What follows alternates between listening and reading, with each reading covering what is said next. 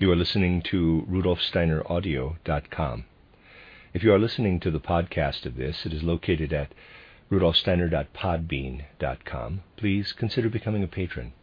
As well, there are two publishing houses, SteinerBooks.org in America and RudolfSteinerPress.com in England, who are the sole publishers of Steiner into English and have given me permission to do these recordings. Please consider patronizing them as well. You are listening to RudolfSteinerAudio.com.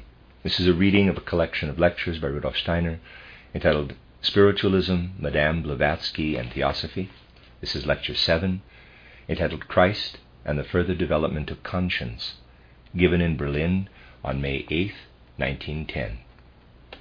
Today, May 8th, the Theosophical Society celebrates the Day of the White Lotus, which is known to the outer world as the Day of Death of the one who activated the spiritual stream in which we stand. Footnote: from 1902 to 1912, Dr. Steiner was the General Secretary of the German section of the Theosophical Society. His separation from it, along with a group of other members of the section, led to the founding of the Anthroposophical Society. A full exposition of these events can be found in Wachsmuth's title Life and Work of Rudolf Steiner. End of footnote. To us it would seem more appropriate to select a different designation for today's festival, one taken from our knowledge of the spiritual world. Thus, we might speak of the day of transition from an activity on the physical plane to one in the spiritual worlds. To us it is not only an inner conviction in the ordinary sense of the word, but an ever-increasing knowledge that what the outer world calls death is but the passing from one form of work, from activities stimulated by the impressions of the outer physical world, to those entirely stimulated by the spiritual world. Today, when we remember H.P. Blavatsky and the leaders of her movement, who have also now passed over into the spiritual realm, let us try to form a clear idea of what we ourselves must make of our spiritual movement, so that it may represent a continuation of the activity she exercised on the physical plane. Let it become a continuation of that activity, and also make it possible for her to continue her work from the spiritual world now and in the future. On such a day as this, it is only fitting that we should break away from our usual study of theosophical life and problems. Instead, we should look in retrospect at the tasks and duties the theosophical movement sets before us. This may lead us to a pre-vision of what this movement should become in the future, what we should and should not do. The theosophical movement, as we are carrying it on, came into the world as the result of certain quite special circumstances and historical necessities. You know, there was no question, as in other spiritual movements or unions, of one or more individuals determining to follow certain ideals out of enthusiasm arising from the quality of their hearts and minds, or of trying to enthuse and induce others to form societies or unions to carry these ideals into practice. We can only speak of it thus when we see it as an historical necessity of our present life, when we see it as something that was bound to come, regardless of what people felt about it, because it already lay in the womb of time, so to speak, and had to be brought to birth. How then may we regard the theosophical movement? It may be considered as a descent, a new descent of spiritual life, wisdom, and forces from the supersensible worlds into the sensory physical world. Such a descent had to take place for the further development of man, and such happenings must occur repeatedly in the future. Of course, it cannot be our task today to indicate all the different impulses through which spiritual life has flowed down from the supersensible worlds, so that when man's soul life had grown old, as it were, it should be renewed. Such impulses have frequently occurred in the course of time. One thing, however, must be borne in mind. In the primeval past, not long after the great Atlantean catastrophe, which various traditions record as the story of the flood, the impulse occurred that may be described as the inflow of spiritual life into the development of mankind through the holy rishis. Then came that stream of spiritual life that flowed into man's evolution through Zarathustra or Zoroaster, and we find still another in the one that came to the old Israelites through the revelations of Moses.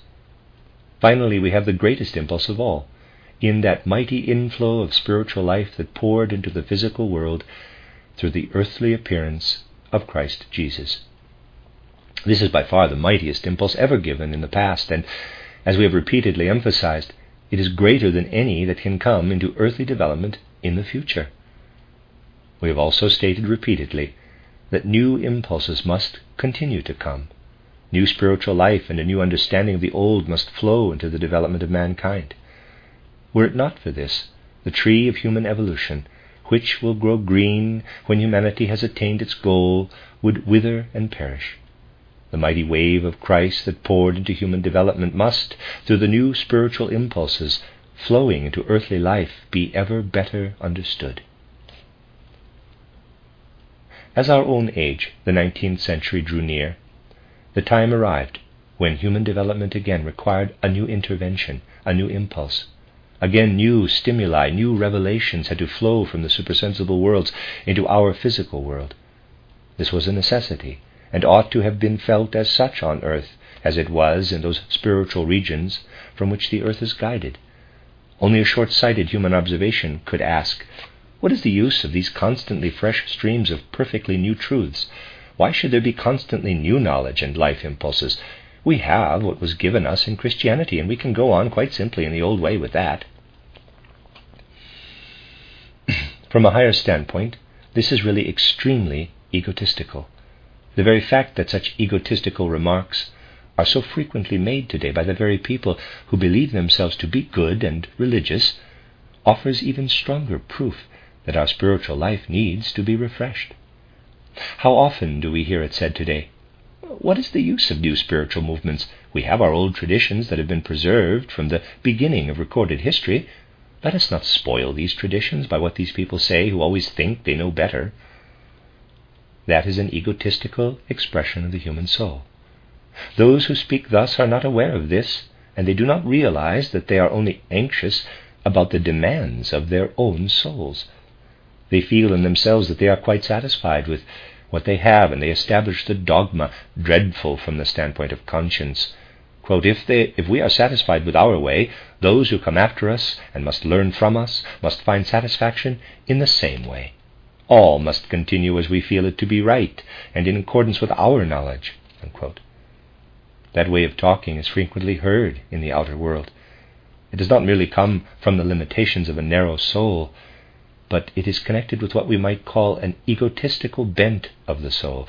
In religious life, souls may in reality be extremely egotistical while wearing a mask of piety. Anyone who takes the question of the spiritual development of mankind seriously must, if he studies the world around him with understanding, become aware of one thing. He must see that the human soul is gradually breaking away from the method by which men, for centuries, have contemplated the Christ impulse, that greatest impulse in the development of mankind. I do not, as a rule, care to refer to contemporary matters, because what goes on in the external spiritual life today is for the most part too insignificant to appeal to the deeper side of a serious observer. During the past few weeks, however, it was impossible to pass a bulletin board without seeing notices of a lecture entitled, Did Jesus Live? You probably all know that what led to this subject being discussed so widely, sometimes with radical weapons, were the views of a German philosophy professor, Sir Arthur Drews, a disciple of Edward Hartmann, author of titled The Philosophy of the Unknown. Professor Drews's book, titled The Christ Myth, had been made more widely known through the lecture Did Jesus Live?, given by him here in Berlin. Of course, it is in no sense my task to enter into the particulars of that lecture. I will only put its principal thoughts before you. The author of title The Christ Myth, a modern philosopher, who may be supposed to represent the science and thought of the day, searches through the several ancient records that are supposed to offer historical proof that a certain person named Jesus of Nazareth lived at the beginning of our era. Then, with the help of what science and the critics have proved, he tries to reduce the result of this to something like the following question. Do the separate Gospels as historical records prove that Jesus lived? He takes all that modern theology has to say and then tries to show that none of the Gospels as historical records proves Jesus ever lived. He also tries to prove that none of the other records of a purely historical nature is determinative, and that nothing conclusive concerning an historical Jesus can be deduced from them. Now, everyone who has gone into this question knows that, considered purely from an external standpoint, the sort of observation practiced by Professor Drews has much in its favor and comes as a result of modern theological criticism. I will not go into details. What is of importance is that someone who has studied the philosophical side of science should assert that there is no historical document to prove that Jesus lived, because the only documents that are supposed to offer such proof are not authoritative. Drews and all those of like mind depend upon what has come to us from the Apostle Paul. In recent times there are even people who doubt the genuineness of the Pauline epistles, but since the author of the Christ myth does not go that far, we will not. Drews says that St. Paul does not base his assertions on a personal acquaintance with Jesus of Nazareth, but on the revelation he received in the event at Damascus. We know that this is absolutely true, but Drews concludes, what concept of Christ did St. Paul hold? He formed the concept of a purely spiritual Christ, who can dwell in each human soul, so to speak, and can be realized within each individual. But St. Paul nowhere asserts that the Christ whom he considered to be a purely spiritual being should necessarily have been present in a Jesus whose existence cannot be historically proved. One can therefore say that no one knows whether an historical Jesus lived or not, that the Christ concept of St. Paul is a purely spiritual one, simply reproducing what may live in every human soul as an impulse toward perfection, as a sort of God in man. The author of the Christ myth points out further that certain conceptions of a pre-Christian Jesus that were similar to the idea the Christians have of Jesus Christ were already in existence, and also that several Eastern peoples held a concept of a Messiah. This compels Drews to ask, what then is actually the difference between the idea of Christ that St. Paul had and that Drews does not attempt to deny? What is the difference between the picture of Christ that St. Paul had in his heart and soul and the idea of the Messiah that was already in existence? Drews then goes on to say, before the time of St. Paul, men had a Christ picture of a God, a Messiah picture of a God, who did not actually become man, nor descend so far as individual manhood. They even celebrated his suffering, death, and resurrection as symbolical processes in their various festivals and mysteries, but they did not possess one thing. There is no record of an individual man having really passed through suffering, death, and resurrection on the physical earth. This then was more or less the general idea. The author of the Christ myth now asks, what then is new in St. Paul? To what extent did he carry the idea of Christ further? Drews replies, the advance made by St. Paul on the earlier conceptions is that he does not represent a God hovering in the higher regions, but a God who became individual man. Now, I want you to note this. According to the author of the Christ myth, Paul pictures a Christ who really became man. The strange part is, however, that St. Paul is supposed to have stopped short at that idea. He is supposed to have grasped the idea of a Christ who really became man, although according to him, Christ never existed as such. St. Paul is therefore supposed to say that the highest idea possible is that of a God, a Christ, not only hovering in the higher regions, but having descended to earth and become man. It never entered his mind that this Christ actually did live on earth in a human being. This means that the author of the Christ myth attributes to St. Paul a conception of the Christ that to sound thinking is a mockery. St. Paul is made to say, Christ must certainly have been an individual man, but although I preach of him, I deny his existence in any historical sense. That is the nucleus around which the whole subject turns. Truly, one does not require much theological or critical erudition to refute it. One need only confront Professor Drews as philosopher. His Christ concept cannot possibly stand. The Pauline Christ concept, in the sense in which Drews takes it, cannot be maintained without accepting the historical Jesus. Professor Drews's book itself demands the existence of the historical Jesus. It would seem, therefore, that today a book that is centered upon a contradiction, such as turns all inner logic into a mockery, can be widely accepted. Is it possible in these days for human thought to travel such crooked paths as these? What is the reason for this? Anyone who wishes clearly to understand the development of mankind must find the answer to this question.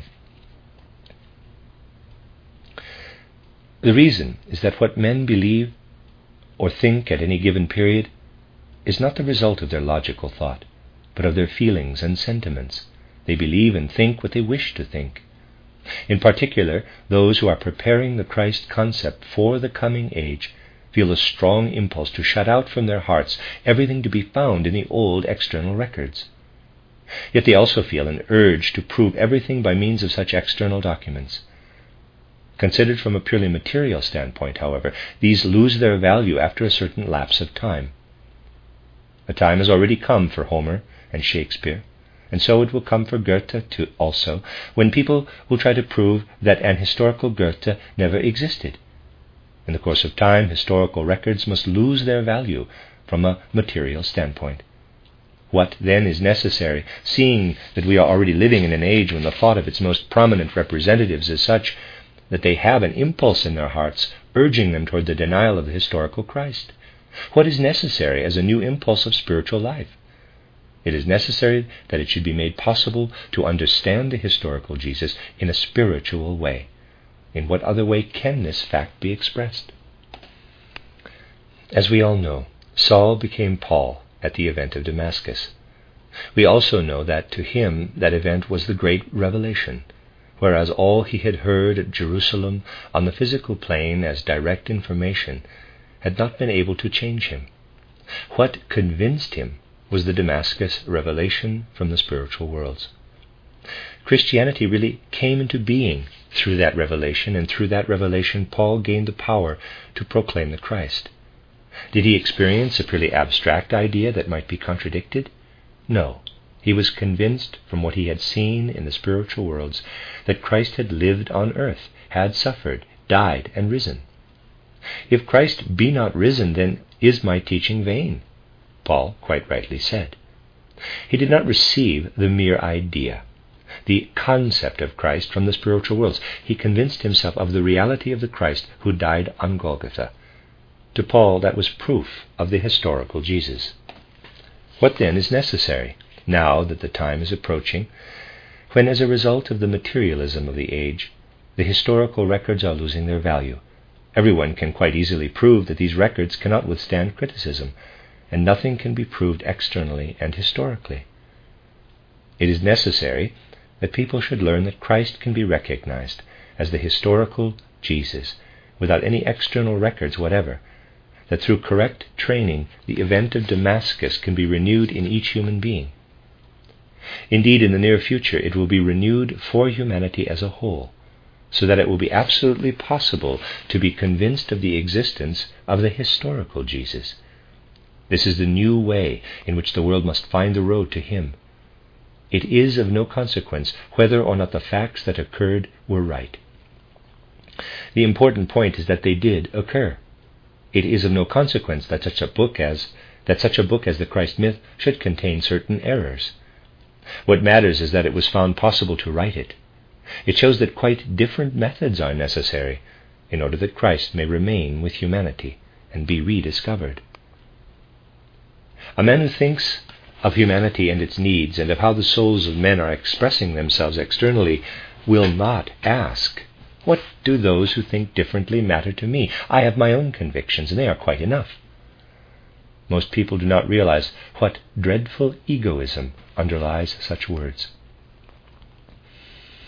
It was not as the result of an idea, an outer ideal, or of some personal predilection that a movement arose through which people might learn that it is possible to find the way into the spiritual world, and that among other things Christ himself can be found there. This movement came into being in response to a necessity that arose in the course of the 19th century, so that possibilities should flow down from the spiritual worlds into the physical world, by means of which men would be able to obtain spiritual truth in a new sort of way, since the old way had died out. Have we not testified in the course of the past winter how fruitful this new way may be? We have repeatedly laid stress on the fact that the first thing for us in our movement is not to take our stand on any external record or document, but to inquire just what is revealed to clairvoyant consciousness when one ascends to the spiritual worlds. If through some catastrophe all the historical proofs of the historical Jesus of the Gospels and of the epistles of Paul were lost, what would independent spiritual consciousness tell us? What do we learn concerning the spiritual worlds on the path that can be trodden any hour of the day by each and every one of us? We are told that in the spiritual worlds we will find the Christ, even though we know nothing historically of the fact that he was on earth at the beginning of our era. The fact that must be established by a repeated renewal of the event of Damascus is that there is an original proof of the historical personality of Jesus of Nazareth. Just as a schoolboy is not told that he must believe the 3 angles of a triangle equal 180 degrees simply because it was stated as a fact in the past, but is asked to prove it for himself, so we today not only testify out of a spiritual consciousness that Christ has always existed, but also that the historical Jesus can be found in the spiritual worlds, that he is a reality, and that he was a reality at the very time tradition says he was. We have gone further and have shown that what we established by spiritual perception without the Gospels is to be rediscovered within them. We can then feel a deep respect and reverence for the Gospels, finding in them again what we found in the spiritual worlds independently of them. And we know that they must have come from the same sources of supersensible illumination from which we draw today. We know they must be records of the spiritual worlds. It is the purpose of what we call the Theosophical movement to make such a method of observation possible, to make it possible for spiritual life to play its part in science. The stimulus to bring this about had to be given by the Theosophical Society. That is one side of the question. The other is that this stimulus had to be given when the time was ripe. This is proved by the fact that today, 30 years after the birth of the Theosophical movement, the story of the non-historical Jesus still persists. How much is known outside this movement of the possibility of the historical Jesus being discovered in any other way than through external documents? What was begun in the 19th century continues, and the authority of religious documents is still being undermined. Thus, while there was the greatest necessity for this new possibility to be given to humanity, the preparations made for its reception were the smallest conceivable. Do we in any way believe that our modern philosophers are particularly ready to receive this new possibility? How unprepared they are can be seen by the concept they have of the Christ of St. Paul. Anyone acquainted with scientific life knows that this is the great and final result of the materialism that has been developing for centuries. Although it asserts that it wishes to rise above materialism, the mode of thought prevailing in science has not progressed beyond what is in the process of dying out. Science as it exists today is certainly a ripe fruit, but one that must suffer the fate of all ripe fruit. It must begin to decay. No one can assert that it could bring forth a new impulse for the renewal of its mode of thought or of its methods of reaching conclusions. When we think of this, we realize, apart from all of the considerations, the weight of the stimulus given through H.P. Blavatsky. No matter what our opinions of her capacities and the details of her life may be, she was the instrument through whom the stimulus was given, and she proved herself to be fully competent for the purpose. We, who as members of the Theosophical Society are taking part in celebrating such a day as this, are in a peculiar position. We are celebrating a personal festival that is dedicated to one person. Now, although the belief in authority is certainly a dangerous thing in the external world, yet the danger is reduced through the jealousy and envy that play so great a part. Even though the reverence of a few persons is manifested outwardly, and rather strongly by the burning of incense, egoism and envy still have considerable power over them. In the Theosophical movement, the danger of injury through the worship of personality and belief in authority is particularly great. We are, therefore, in a peculiar position when we celebrate a festival dedicated to a personality. Not only the customs of the time, but also the matter itself places us in a difficult position, because the revelations of the higher worlds must always come via personalities. Personalities must be the bearers of revelation. Yet we must take care not to confuse the one with the other. We must receive our revelations through the medium of a personality. Whether or not he or she is worthy of confidence naturally raises the question, what they did on such and such a day does not harmonize with our ideas. Can we therefore believe in the whole thing? This reaction forms part of a certain tendency of our time that may be described as lack of devotion to truth. How often today we hear of some prominent person who may please the public for 1 or more decades. At first, what the person may do may be quite satisfactory, because the public is too lazy to go into the matter.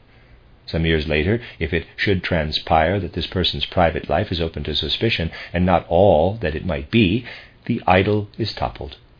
Whether this is right or not is not the point. The point is that even though the person may be the means by which spiritual life comes to us, we ought to acquire the feeling that it is our duty to prove this for ourselves. Indeed, we ought to test the person by the truth, rather than to test the truth by the person. That should especially be our attitude in the Theosophical movement. We pay most respect to a personality when we do not encumber him with belief in authority, as people are so fond of doing, because we know that the activity of that personality after death is transferred to the spiritual world. We are justified in saying that the activity of H.P. Blavatsky still continues, and we, within the movement she instigated, can either further that activity or injure it. We injure it most severely if we blindly believe in her, swearing by what she thought when she lived on the physical plane, and blindly believing in her authority. We reverse and help her most when we are fully conscious that she provided the stimulus for a movement that originated from one of the deepest necessities in human evolution. While we see that this movement had to come, we nevertheless ascribe the stimulus for it to her. Many years have gone by since that time, however, and we must prove ourselves worthy of her work by acknowledging that what was then started must now be carried further. We admit that it had to be instigated by her, but let us not ferret about in her private affairs, especially at the present moment. We know the significance of the impetus she gave, but we also know that it only imperfectly represents what is to come. When we recall all that has been put before our souls during the past winter, we cannot but say that what Madame Blavatsky started is indeed of deep and incisive importance. How immeasurable, however, is all that she could not accomplish in that introductory act of hers. What has just been said about the necessity of the Theosophical movement for a right understanding of the Christ experience was completely hidden from Blavatsky. Her task was to indicate the seeds of truth in the religions of the Aryan peoples. A comprehension of the revelations given in the Old and New Testaments was denied her. We honor the positive work accomplished by this personality, and we shall not refer to all she was unable to do and that was concealed from her, and which we must now contribute. Those who allow themselves to be stirred by H.P. Blavatsky and wish to go further than she will say. Let me read that again. Those who allow themselves to be stirred by H.P. Blavatsky and wish to go further than she will say, if the stimulus given by her in the Theosophical movement is to be carried further, we must attain an understanding of the Christ event. The early Theosophical movement failed to grasp the religious and spiritual life of the Old and New Testaments, which is why everything in the early movement is wide of the mark. The Theosophical movement now has the task of making this good and of adding what was not given before. If we inwardly feel these facts, they will be experienced as a claim, as it were, made by our Theosophical conscience. Thus, we visualize H.P. Blavatsky as the bringer of a new light of dawn. What good would that light be, however, if it were not to illumine the most important thing that man has ever possessed? A theosophy that does not provide the means of understanding Christianity is absolutely valueless to our present civilization. Should it become an instrument for understanding Christianity, we would then be making the right use of it. What are we doing if we do not do this? If we do not use the impulse given by H.P. Blavatsky for this purpose? We are arresting the activity of her spirit in our age. Everything in course of development, including the spirit of Blavatsky. Her spirit is now working in the spiritual world to further the progress of the Theosophical movement. If, however, we sit before her and the book she wrote, saying that we will raise a monument to her consisting of her own works, who then is making her spirit earthbound? Who is condemning her to remain where she was when on earth? We ourselves. We revere and acknowledge her value, if even as she went beyond her time, we also go further than she did, just as long as the grace ruling the development of the world continues to vouchsafe spiritual revelations from the spiritual world. This is what we place before our souls today as a question of conscience. After all, that is most in accord with the wishes of our comrade H.C. Olcott, the first president of the Theosophical Society, who has also now passed into the spiritual world. Let us inscribe this in our souls today, since it is precisely through lack of knowledge of the living theosophical life that all the shadowy sides of the theosophical movement have arisen. If the theosophical movement were to carry out its great original impulse unweakened and with a holy conscience, it would possess the force to drive out all the harmful influences that as time has passed have come in, as well as others still to come. The one thing we must earnestly do is to continue to develop the impulse. In many places today we see theosophists who think they are doing good work and who feel happy to be able to say that they are now doing things that are in conformity with external science. How pleasing it is to many leading theosophists if they can point out that those who study the various religions confirm what has come from the spiritual world, while they fail to observe that it is just this unspiritual mode of comparison that must be overcome. Theosophy, for instance, comes into close contact with the thoughts that led to the denial of the historical Jesus. Indeed, there is a certain relation between them. Originally, Theosophy ranked the historical Jesus with other founders of religion. It never occurred to Blavatsky to deny the historical Jesus, though she certainly placed him 100 years later. She did not deny his existence, but she did not recognize him either. Even though she instigated the movement in which he may someday be known, she was not able herself to recognize him. Here the first state of the Theosophical movement comes strangely into line with what those who deny the historical Jesus are doing today. Professor Drews, for instance, points out that the occurrences that preceded the event of Golgotha can also be found in the accounts of the old gods, in the cults of Adonis or Tammuz, in which are also to be found a suffering god-hero, a dying god-hero, and a risen god-hero, etc. What is contained in these various old religious traditions is constantly being brought forward.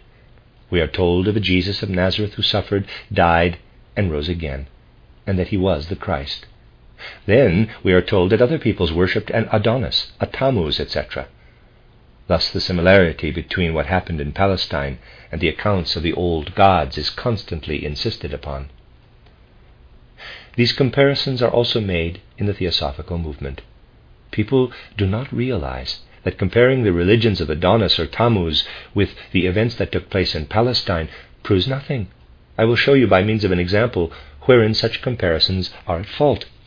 They appear to be correct on the surface, but there is a serious flaw in them. Suppose an official living in 1910 wore a certain uniform as an outer sign of his official activity, and that in 1930 the same uniform was worn by a different man. It will not be the uniform, but the individual wearing it that will determine the efficiency of the work he accomplishes. Now suppose that in the year 2090 an historian comes forward and says, I have ascertained that in 1910 a man lived who wore a particular type of coat and trousers, and that the same outfit was also being worn in 1930. Thus we see that these clothes have been carried over from 1910 to 1930, and so on both occasions we are confronted by the same person.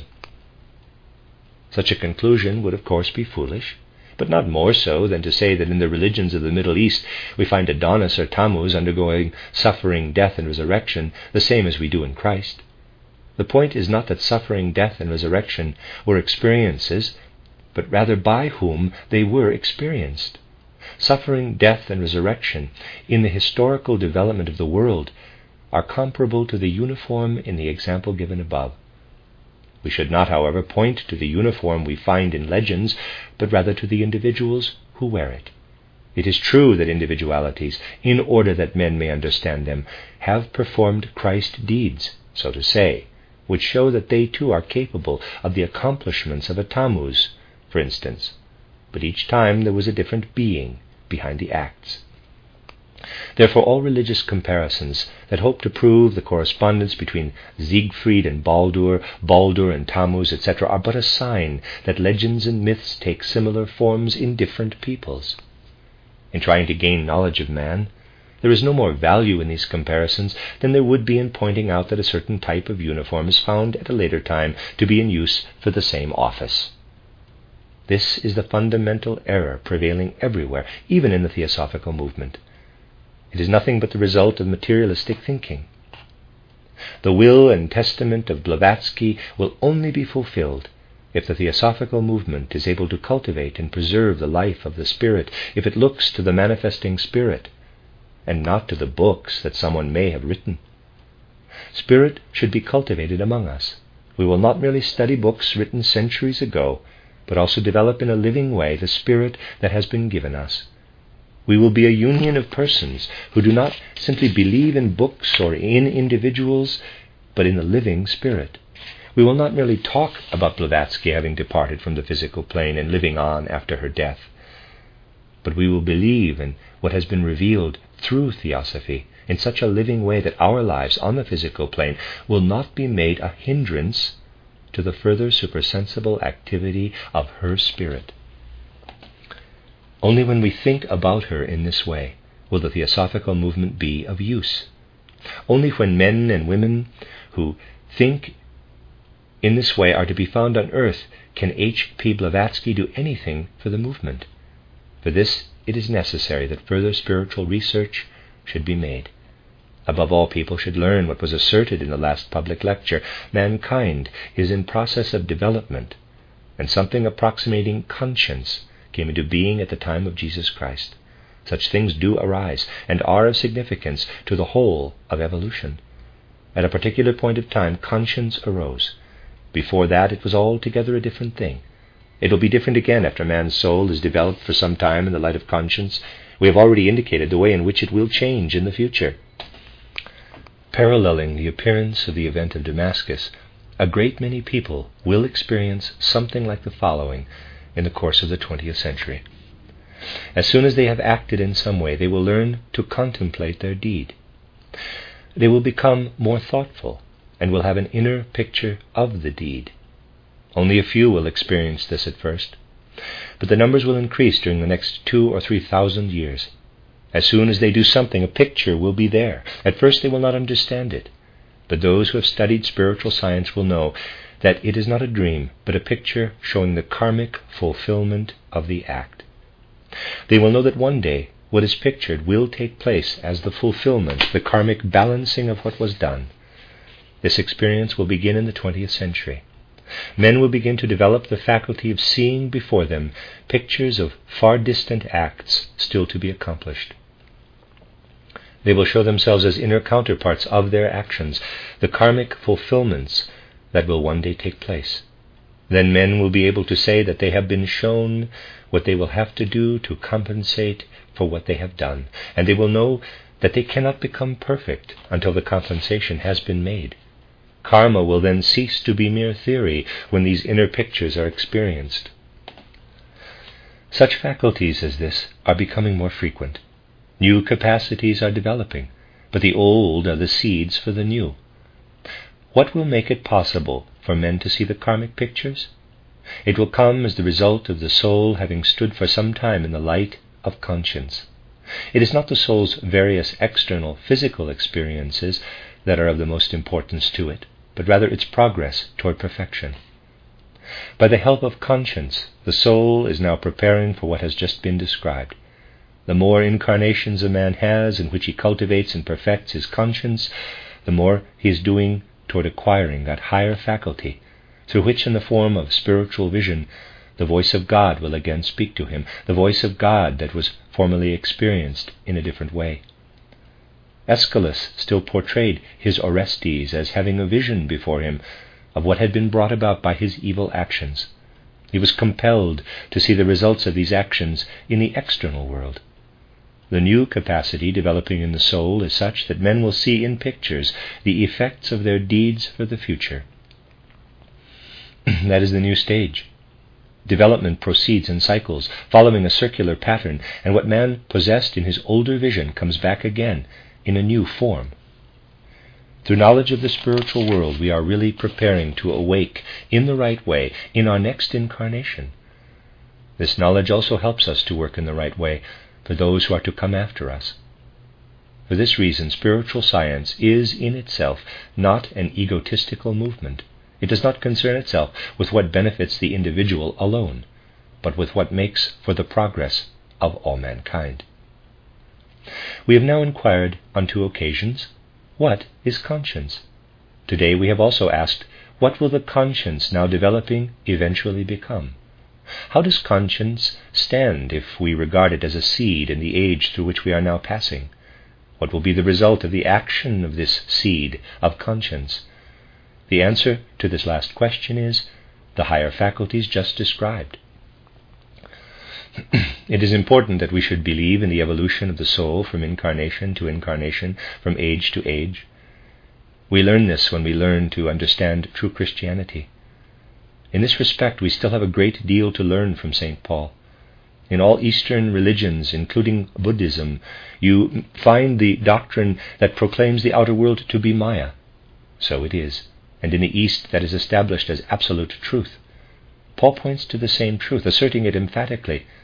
At the same time, however, Paul also emphasizes that man does not see the truth when he looks with his eyes. He does not see reality when he looks at what is outside him.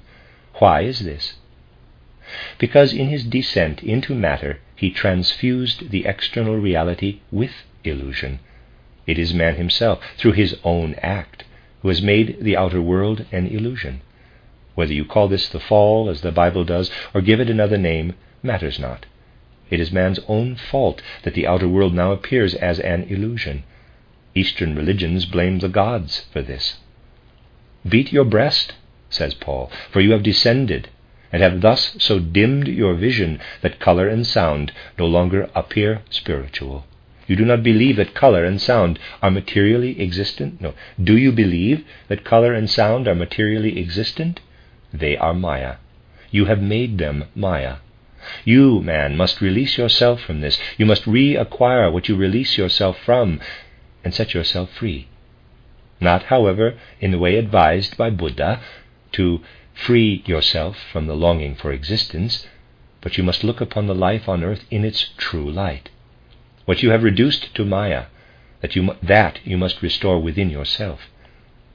This you can do by taking into yourself the Christ force, which will show you the outer world in its reality. Here lies the great impulse for the life of Western countries, a new impulse, which as yet is far from having been fully disseminated. What does the world know today of the fact that in one part of it an endeavor is actually being made to create a theory of knowledge in the sense of St. Paul? Such a theory could not affirm, as Kant does, that the thing in itself is incomprehensible. Such a theory of knowledge can only say, it lies within you, O man. Through what you now are, you are bringing about an untrue reality. You must yourself go through an inner process. Then will Maya be transformed into truth, into spiritual reality. The task of my books, titled Truth and Science, and titled The Philosophy of Freedom, was to put a theory of knowledge on a Pauline basis. Both of these books are focused on what is the great achievement of the Pauline conception of man in the Western world. The reason these books are so little understood, or at most in theosophical circles, is because they assume the hypothesis of the whole impulse that has found expression in the spiritual scientific movement, the greatest must be seen in the smallest. Through such considerations as these, which lift us above the limits of our narrow humanity and show us how in our little everyday work we can link on to what goes on from stage to stage, from life to life, leading us evermore into spiritual existence, through dwelling on these shall we become good theosophists.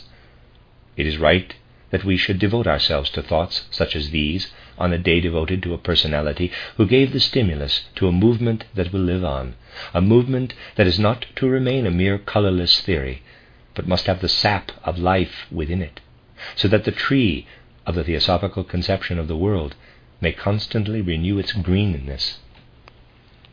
In this spirit, let us endeavour to make ourselves capable of preparing a field in our movement in which the impulse of Blavatsky shall not be hindered and arrested, but shall progress to further development.